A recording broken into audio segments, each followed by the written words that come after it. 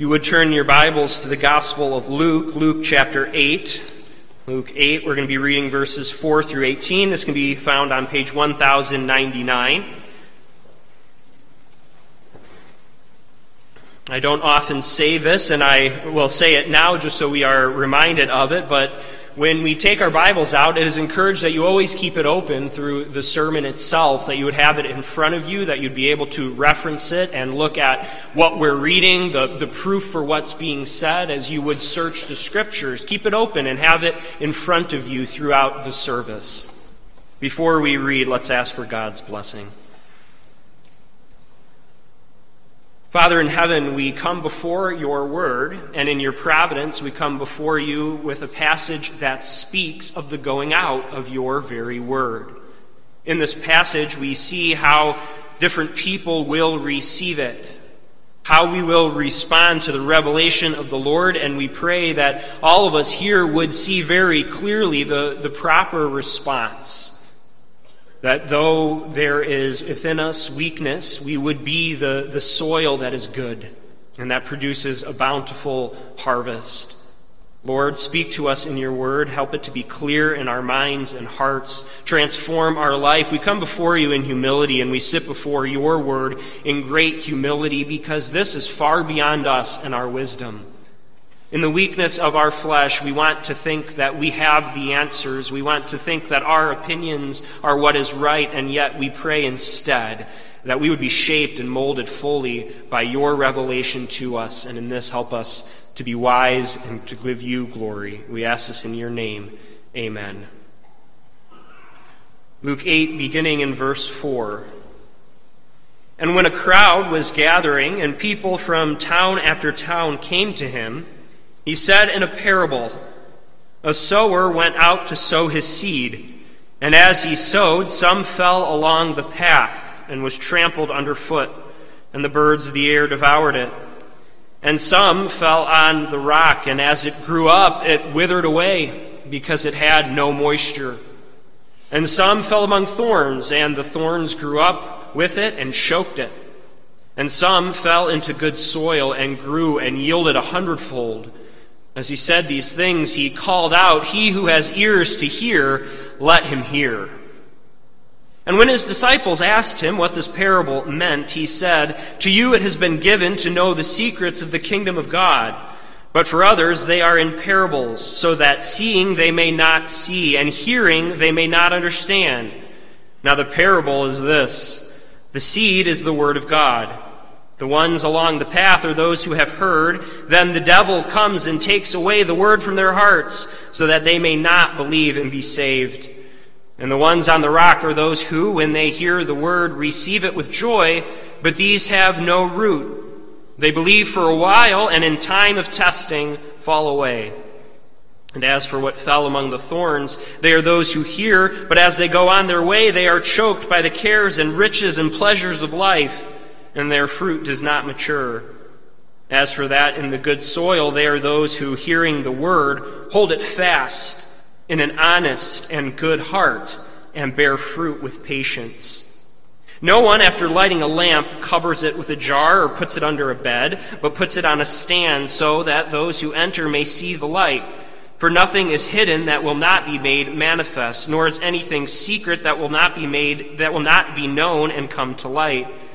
Take care then how you hear, for to the one who has, more will be given, and from the one who has not, even what he thinks that he has will be taken away." Thus ends the reading of God's word. People of God, let me tell you a real story from a pastor who went to visit a family grieving the loss of a close friend, an unexpected, tragic loss. As he visited this family, there was a number of topics that were discussed, a number of topics and questions this family had, ranging from how God could allow this, how could God even exist, asking to explain the problem of evil, how evil could be present. It led to topics like total depravity, the origins of sin, and how the gospel is the only remedy and answer. And so what happened at this time, as this pastor met with this grieving family, the word of God was cast before them. The gospel was cast. The seed came into soil. And upon reflection of this meeting and the time afterwards, this pastor was struck that this was actually a real-life illustration and even a real-life fulfillment of this very parable of those who had heard the word.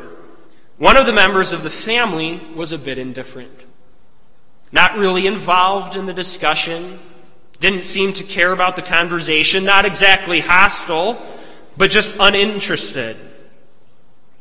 The truth was before them, but it passed over their heads. This is the soil along the path. Indifference. The word never even made it to their minds, never even entered their ears. They were swept away. For another of the family, it seemed that the word had sprung up quickly. This was one who was especially grieved by the passing of this friend, who had felt it very intensely and acutely, and the gospel seemed to be greeted with joy. There seemed to be a springing up of faith, and there seemed to be something that grew. But as time went on, as the trial and that acuteness of the trial wore away, as time slipped by, there wasn't much fruit there. What seemed to have sprung up in joy sort of just withered away. This is the soil on the rock, where there was no root. Another one of the family responded with acceptance as well. But over time, it just sort of got crowded out. You see, it's not as if they ever would reject Christianity. And if you were to ask this member of the family, what do you believe? They would say, I am a Christian. I believe, and I occasionally go to church. I attend here. I will listen at times, but it would become quite evident upon seeing their life that it just wasn't the priority. It wasn't indifference that they faced with it. It wasn't that they were hostile to it. In fact, they would, in theory, accept it, but it wasn't important enough. There were so many other things in life that just took priority. And so there was no fruit there either. But to another of the family, there was real response, real faith, and real fruit that was produced. From it came a very strong faith, a life of faith, a life that is turned to the Lord. You see, when God's word falls on soils, there will be a response. And we see the responses before us here in this parable. And that's why this parable is important. Every time the word of God is proclaimed, every time Jesus' message is proclaimed, this parable provides us the answers. There's 4 ways that it will be received, and 3 of them are negative, and 1 is positive. We're all very familiar with this parable. We all know it. In fact, this parable is extremely important in all the Gospels. It's this parable where Jesus explains the importance and purpose of parables themselves. And that's what we're going to look at today. We're going to look first at the purpose of parables, because that's where Jesus takes it, right? He tells the parable to all the crowds. The disciples come to him and say, what does this mean? And then he says, this is what parables do, and then he answers the parable. So we look first at the purpose of the parable. The story is broken up into 2 sections between what the crowds hear and what Jesus' disciples hear. The crowd gets the simple parable, the simple illustration. They get no words of explanation. The closest they get is verse 8, which is just an exhortation. He who has ears to hear, let him hear. It's an interesting way of phrasing it, right? He who has ears to hear, let them hear. Well, all humans, or unless there's some sort of malady, have ears and hear. So clearly Jesus is saying there is some specific thing that you must have to be able to hear this. To be able to hear this message, you need to have a special set of ears. Not just the same one that everyone else has. All these crowds are gathering around. That's what the text says. Crowds from all over keep coming to him. And there's a large crowd gathered, and so he proclaims this parable. But imagine trying to understand verses 4 through 8. You can look at those in your Bibles as you see that parable itself. Try to understand that with no explanation whatsoever. Also with no prior New Testament revelation. If you were to come to that as an Old Testament believer who has the Old Testament behind them and you hear this parable, what would it mean? How would you interpret it? You see, it's shrouded in mystery. We automatically know what's coming next, so we connect the explanation to the parable itself, but this would be a bit strange. The parable itself isn't odd. That was a well-known teaching device. This is what the rabbis would use. They would teach in a parable. So the method isn't strange, but its interpretation is in doubt. That's why the disciples say to Jesus, "What does this mean? Explain it to us." And Jesus says why he explains it in parables. We learn that parables first explain the kingdom of God. This is important for us as we go through the Gospels. Every parable has a purpose, and the purpose centers on the kingdom itself. It explains something about the nature of the kingdom, perhaps the inhabitants of the kingdom, maybe the timeline of the kingdom. When will it come? How will it grow? How long will it last? Think of like the mustard seed. That explains something of the nature and timing of the kingdom, that it's going to start out small and insignificant, grow and blossom into a large plant. It explains the kingdom of God. And this is true of all parables. And you're going to miss parables in their understanding if you don't grasp what Jesus is saying here. There's a purpose, a kingdom purpose to parables. So that's the first reason Jesus preaches in parables. It explains the kingdom of God. But second, we learn that parables are specifically designated and designed for two audiences, for true disciples. It's designed for true disciples, and for true disciples, God will give them the ears to hear. They will have the mysteries of the kingdom message pulled back. The veil will be removed from their eyes. They will have the revelation of God before them. And Jesus is even giving it to the disciples at this moment. The crowds aren't there anymore. His disciples have come to him. Jesus, what does this mean? And there's no hesitation. He explains the purpose of parables, and he explains the parable to them, that his followers would understand. To them, they receive that mystery pulled back, the knowledge. That's the first audience of a parable.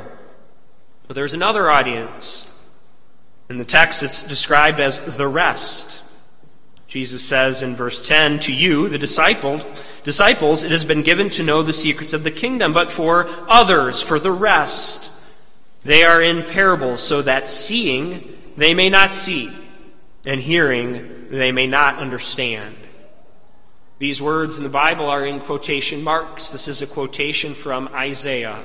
Isaiah 6, verses 9 to 10. In Isaiah 6, that's that story which we read often in our church. When we enter worship, we'll read of Isaiah's vision in the temple where he sees the glory of the Lord seated on his throne, and he responds with, "I am unclean." And the angel takes that coal, purifies his lips. And then the Lord from the temple throne says, "Who shall I send?" And Isaiah says, "Here am I, send me." And this is what the Lord commissions him with, these words from Isaiah 6, 9 to 10. "Go and say to this people," so that's the people of the Lord, Israel. "Go and say to this people, keep on hearing, but do not understand. Keep on seeing, but do not perceive. Make the heart of this people dull, and their ears heavy, and blind their eyes, lest they see with their eyes, and hear with their ears, and understand with their hearts, and turn and be healed." Jesus then is applying that very quotation to his own life and ministry, to his own teaching. It's proclaimed in parables because there are those who will hear. Even in Isaiah's day, it's not as if there wasn't a soul among Israel who responded to Israel's message. No, there were those who responded. There were the faithful, the chosen, the one God gave ears to hear. But for a great majority of those who would have the revelation of God put before them, it would be greeted in three different ways. Three negative responses that we see of the soils in this passage itself. You see, they'd have eyes, but they wouldn't see. They'd have ears, but they wouldn't hear. The message of God, God's word, brings a dual response. It brings one of acceptance, or it brings one of rejection. And what we see is that these partial ways of embracing God's word is as negative in one sense, not that the degree of sin is as bad, but it amounts to the same thing. If you don't receive the word, if you're not the good soil that receives it and has it blossom, you fall into the category of those who don't hear, of those who don't understand. And as antagonistic as you may be to God's word, or as indifferent as you may be to God's word, the result is the same. There is no production of fruit. The word comes and there's no crop. Those who have ears but do not hear. You see, Jesus shows that God's revelation brings this dual response. It will either bring fruit for those destined to hear it, or it will bring about hardening of hearts and judgment. That's what a parable brings. Fruit or judgment. The parables reveal to the disciples the mysteries of God. They have access to these mysteries. Jesus speaks to them. He proclaims it to them. And by the Holy Spirit's work, they have ears to hear. And the Holy Spirit will use this text for even us here today. It's by using these exhortations, it's by using these calls to hear, that we would respond and pray to the Holy Spirit, ask to receive the word, ask to be fruitful, and ask that our faith would grow through this, that we would stand firm. And the Holy Spirit uses that. The parables function as a form of judgment, though, where the story is perceived but not comprehended. We're in a way in which the revelation of God is concealed. Now, what does that do? We talk about, as Reformed believers, the clarity of Scripture. We even have a big word. We talk about the perspicuity of Scripture. It means its clarity. Does this undermine that? Why would Jesus knowingly and purposefully use a device that was designed to veil and be mysterious to some and then open it up to others? Well, the clarity of Scripture is certainly true. What that means is that the message of salvation, what needs to be known to be saved, is clearly taught in God's Word, is clearly revealed by Him in it. But that doesn't mean that every part of it is equally clearly revealed. And it doesn't mean that God will still not at times purposely shroud in mystery what He's revealing. Calvin says this in the only way that Calvin can: there are two ways in which God deprives them of the light of His doctrine. Sometimes God speaks in a dark manner what might be more clearly expressed, and sometimes He explains His mind fully without confusion or metaphor, but strikes their senses with dullness and their minds with stupidity, so that they are blind amidst bright sunshine. What's Calvin saying? What's Jesus saying in the purpose of parables? God doesn't have the same purpose for all men. Not all soil is the same. This is important for us to know. It's important for us to know as Christians who go out and proclaim God's word. How will God's word be met? Whether you're a pastor in the pulpit, whether you're an elder, whether you're a congregant, we proclaim the word of the Lord. And how will that be met? How will friends receive it? How will family members receive it? And we know we have this revealed to us. This is how God's word is met in response. And it's a warning. It's a warning to heed this call. That's why Jesus said, "He who has ears to hear, let him hear." Be humble enough to open your ears, to take the plugs out of them, to take your fingers out of them. There were many in the crowds that he was speaking to who were doing just that. Like the Pharisees who would have plugged their ears. It would have been the little kid sticking their fingers in their ears and going, blah, nah, nah, nah, nah, so that they couldn't hear the truth. The fingers need to be removed. Hear God's word and don't just sort of respond. Don't just think it's a nice thing. Don't just try to seek some sort of blessing from it. That's why we read verse 18, or why we read verse 18. Jesus says, "Take care then how you hear. For to the one who has, more will be given. And from the one who has not, even what he thinks he has will be taken away." You see, to the one who does listen, to one who has that wisdom from the Lord, they will gain even more wisdom. To the one who has the ears to hear, they will receive more understanding. They will receive the revelation of the Lord and have a greater appreciation for who God is. Their faith will grow. More will be given to him. But to the one who doesn't have the ears to hear, what he thinks he has will be taken away. Again, notice that dual response, fruit and blessing or judgment. Preaching still does the same thing today. It's no light matter opening God's word either personally. Just think of that. Think of the Bible sitting here, sitting on a coffee table. You flip the page open, and what's before you is the words of life, warning of the way of life and the way of death. What's before you is God's revelation, so to even glance down and read some of the words there confront you with a decision. Will you heed this? If you don't, there's judgment. It's not like a novel. It's not even like a history book that you can just open and the information's there if you want it or not. The revelation of God brings two responses. It requires one.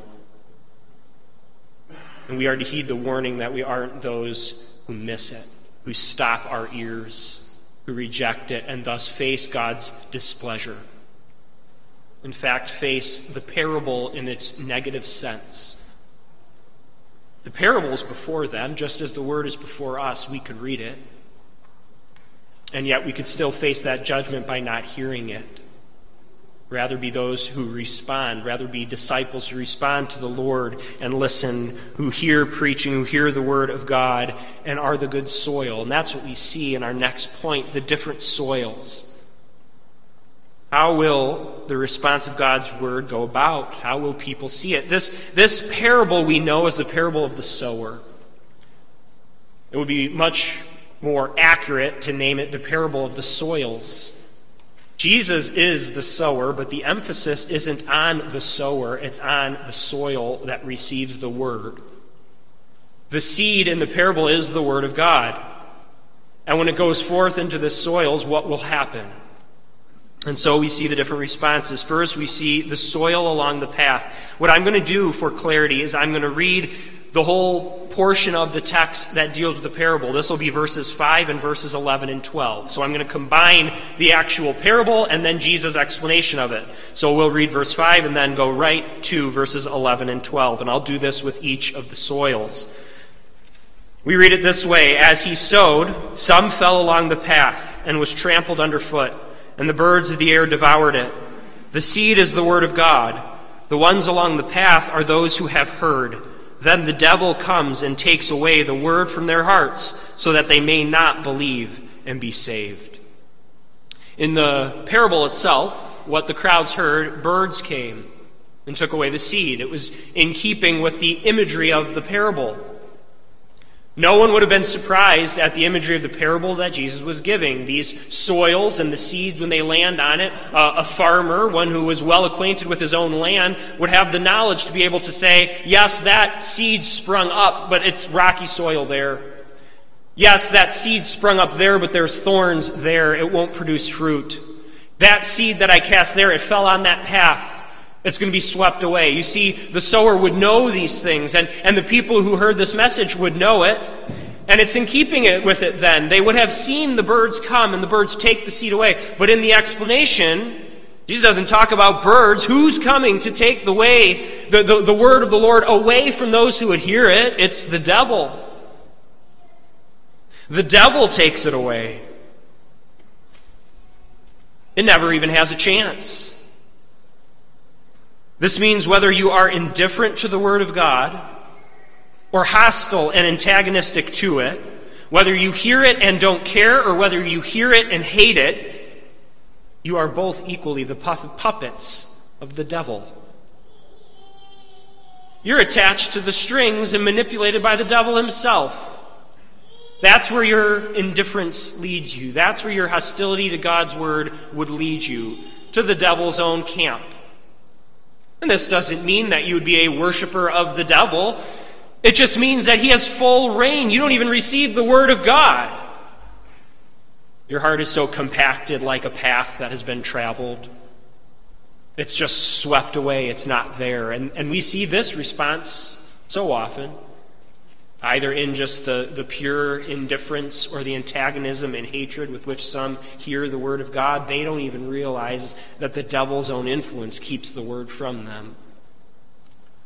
That the way of life had been briefly thrown to them and never even had a chance to implant in themselves in that soil. It was just swept away.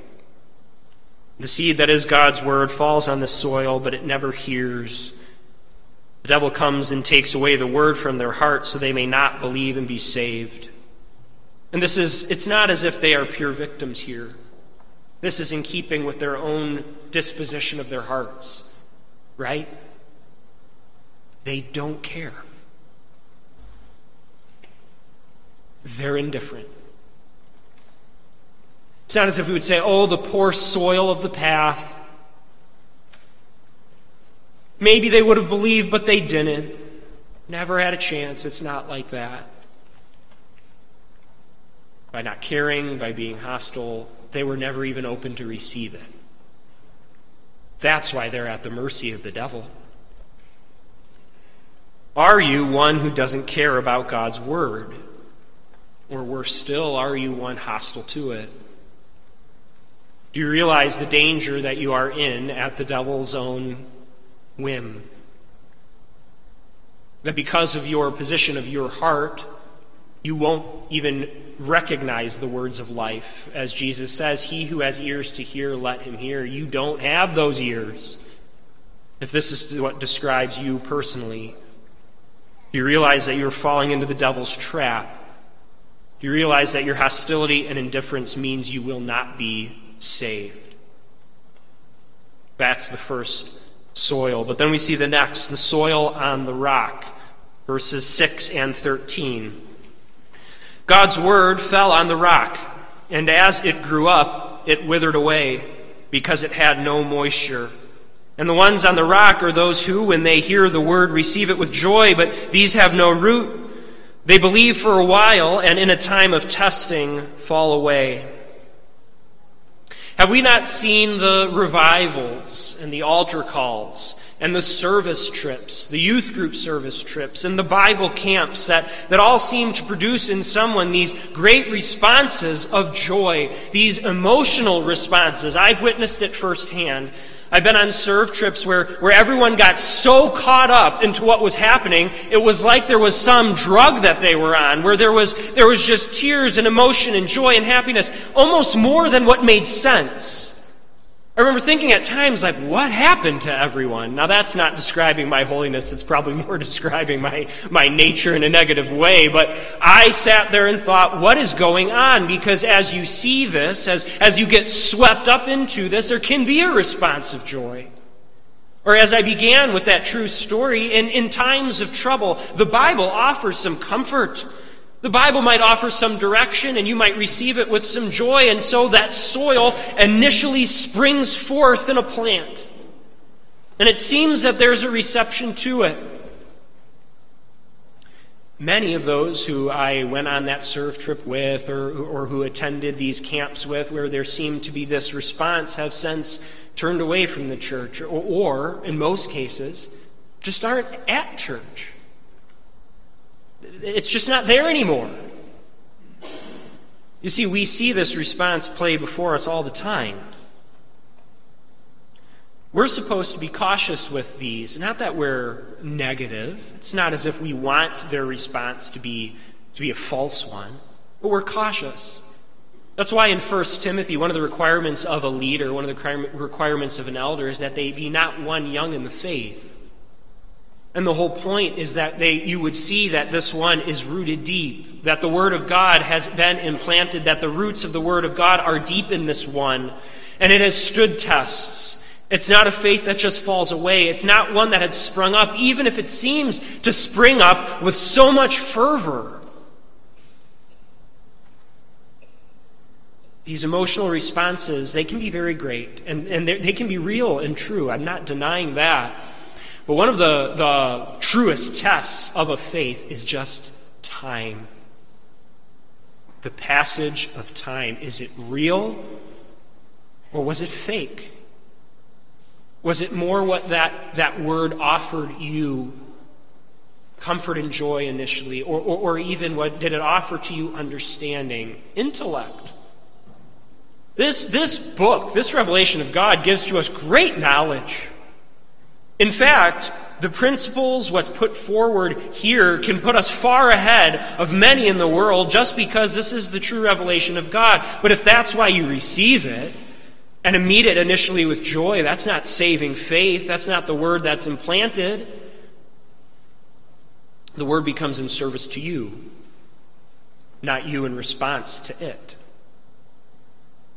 Are you like this? Be sure that you're actually firmly rooted in God's word and that God's word really matters to you. And that you're cultivating it. You see, the imagery of planting is a good one, a strong one.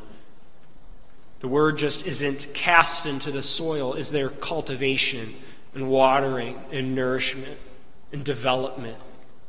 That's what will produce 100-fold crop of fruit. Is that what we do, or are we enamored with this phase of life, or what God's word offers? Do we just spring up in joy and then see our faith wither away? The next soil, the soil among the thorns. We see this in verses 7 and verse 14. Some seed fell among thorns, and the thorns grew up with it and choked it. As for what fell among the thorns, they are those who hear, but as they go on their way, they are choked by the cares and riches and pleasures of life, and their fruit does not mature. What's the difference here between this and the last soil? The rocky soil, which, by the way, wasn't just that it's on a rock. There were portions of a field and fields in those days which were the bedrock, which there wasn't just anything able to take a root. And so portions of the field wouldn't grow. What's the difference between that and this, the soil among the thorns? Well, in the rocky soil, it sprouts and withers and dies, right? It's there for a moment, but then it is gone. There's really even no profession of faith after that. But what about this one? This is that it seems to be there. If you peel back the thorns and weeds, there's a plant, but it doesn't produce fruit. These are those who would never reject God's word, who would always say they are Christians. They would always say they have faith, but there's never any evidence of it. See, the plant didn't just wither, it's just plain and simply choked. There's no nutrients left for it to produce a crop. The plant's there, nothing in return. How common is this? I would say all these soils apply in every situation and to our life. But if we had to just characterize what is going on in our culture, we'd see it all. But I think we would see this so common, such a normal response of the quote-unquote Christian today. It's the choked Christian. And we need to be careful that that's not us. Jesus even gives reasons for why this would be, for why these would be ones who hear the word and seem to accept it but are so concerned with other things. He gives the reasons why. He says in the text, the cares of the world. The cares of the world. What are cares of the world? Well, it's hardships, it's trials, sickness, it's pain, it's health issues, it's worrying about your health. It can be sickness that takes your health away. It can be an overabundant concern about your health, so you're exercising all the time, so all you're concerned with is health. Sickly parents, needs of children, jobs, long hours, you name it. These are the cares of the world. They're not wrong in and of themselves. They're not wrong per se, but when the cares of the world become predominant, they choke out what would be a faith, what would be a response to God's word. I just don't have time to respond to God's word. I have so much work to do, or the kids were doing this. Or I have to take care of my parents. And you see what happens. None of those are wrong things. Some of those things are things you absolutely should and must do. But when there's no concern for the word of God, when there's no priority of the word of God and of faith, will there be growth? Will there be fruit? I understand it's easy just to say this, right? It's much harder when we're living to actually do it, because what we think is, there's not even a minute in the day that I have to myself. That's what we can think. There's no time. And we can list off all these worthy needs, all these legitimate cares. I heard one pastor describe that well, and in great sympathy to that, as we all can relate to the busyness of life. He said this, I think he was exactly right. What we desire, we find time to do. Even amidst the busyness of life, what we actually care about, what we desire, we find time for. And the good soil will find time for cultivation of the Word of God. We'll respond to it. It will be real. It won't be choked out by the cares of life. Or it won't be choked out by the other side of that coin that Jesus says, the pleasures of life. What are the pleasures of life? Well, I'll just rattle them off. Food, drink, entertainment, cars, boats, trucks, guns, hunting, vacations, novels, movies, clothes, shoes, makeup, hair, appearance, money, jewelry, and we can go on and on and on. Again, just like in the previous example, none of those are bad in and of themselves. But how many of us have seen those we love and care about greatly, who even profess a faith, where this is them, where the priority is their children and the sports programs or the drama club or whatever it is, and your work and your long hours and the pleasures and cares of life that are literally thorns that just choke away faith. You're swept along by circumstances. And what suffers? Faith. Those who are like this soil, they're the ones who are surprised when a trial comes. And they're the ones who say, I've been really faithful. I'm a Christian. I believe in God. I just don't understand why this would happen to me. I don't know how to respond to this. It's those who are surprised when those type of things happen. It's when they've been Christians in name and actually have convinced themselves that they believe. And perhaps they don't. These are the dangers. These things, cares of life, the pleasures of life, are made into idols. And again, the imagery is very powerful. It's of thorns and weeds that are surrounding what the Word of God had been put into this soil, and there's nothing left for the Word of God. And we see that in people all these times. We reserve things for ourselves, and what is ending up given to God is nothing. All these hours of the day that we reserve for these purposes, all these ideas in our heads that we reserve for ourselves, and all that's left to produce a fruit is zero.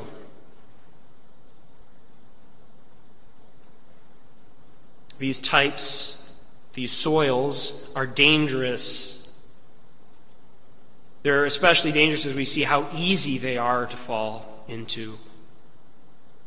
And what we should take these as warnings is to respond, not by thinking wholesale that I am this soil, but that we would heed the warning. Jesus is giving this as a warning that this is not the soil you are to be. This is not how you respond to God's word. That's the point of this parable. How do you respond to the word of God, and what does it produce within you? And then we see that in the last soil, the good soil, verses 8 and 15. And some fell into good soil, and they grew and yielded 100-fold. As for that in the good soil, they are those who, hearing the word, hold it fast in an honest and good heart, and bear fruit with patience. What's amazing about this is the production of this good soil. The production of God's people. This is very encouraging to us who hear this today, who desire to follow God's word. God will produce through us a bountiful yield, great fruit. He will work in the hearts of his people. Their faith will be strong. Their faith will be a testament to the world around them. Their faith even will be worthy, not by their own merits, but by what God is working in them for him even to praise. For him at the end of the day to say, well done, good servant. For what he's producing in them, the production, the bounty, 100-fold yield. All because they received the word of God. Jesus is there. He's casting the seed. He's the sower. The crowds are before him. There's the field. Be the good soil is the warning. Heed it. Listen. Repent. Believe. That's Jesus' message. And that would be then our summary statement for all of this. Take care how you hear God's word. There are obstacles in the way of fruitful faith. These obstacles are only overcome by holding fast to the word with an honest, good heart and bearing fruit with patience. That's what he says in verse 15. It's bearing fruit, hold fast to it in an honest and good heart and bear fruit with patience. And in that you can have assurance that God will work in you. As you receive his word, you will respond with faith. See, we can take all these soils, and we might want to ask this. We might want to take this parable and wrench it from its meaning and say something like, are all these other soils saved? Can you be a Christian that is choking and choked out by the cares of the world or the pleasures of life? Can you still be saved with that? That's actually not a question that even works with this parable, because that's not the parable's intent. As one commentator says, the parable is not Jesus trying to provide teaching on the minimum requirement to enter the kingdom. That's not what he's doing. It's not, now this soil you can just get in by the skin of your teeth, and this soil is a little bit better, and if you're the good soil, hey, that's the best. That's not it. The point is he's giving information about how we respond to the Word of God, what the Word of God produces, the fruit that comes from it. That's his point. And so to ask, well, are these other soils saved, is to ask a question that doesn't even fit or work with the parable. It's not asking that. It's talking about the fruit that's produced by the Word of God. And at the end of the day, this parable is meant to characterize the whole life. It is meant for us to take stock of our life, to even put ourselves forward and say at the end, at my last day on earth, if I looked back upon my life, what would characterize me? Is it that I was indifferent and hostile to the Word of God, and thus I was the soil like the path? Is it that I responded at a time with joy, but had since turned away and not cared about it at all, and was thus on the rocky soil? Is it that I always professed a faith, but really what concerned me was life itself and other things? Or can we look back and say at every moment God was working and cultivating in us, that we had ears to hear, that we responded in humility and repentance, that the soil produced fruit? Take care, verse 18 says, take care then how you hear. Jesus is the light of the world. You don't take that light and snuff it out. You don't take that light and hide it away. You are led by that light. You take care how you follow it. You take care how you hear. Hold fast to the word with an honest and good heart and bear fruit with patience. God's word needs to be met with an honest, good heart. And what does an honest, good heart do when it is met with God's word? It repents. In honesty and truth, it says we got nothing. There's nothing we can offer for ourselves. We honestly see that we are the poor of the world with nothing to offer God. And a good heart is the one that is receptive. It's ready. It's fertile soil. It responds to that message, and it bears fruit with patience. Take care how you hear, people of God. He who has ears to hear, let him hear. Amen. Let's pray.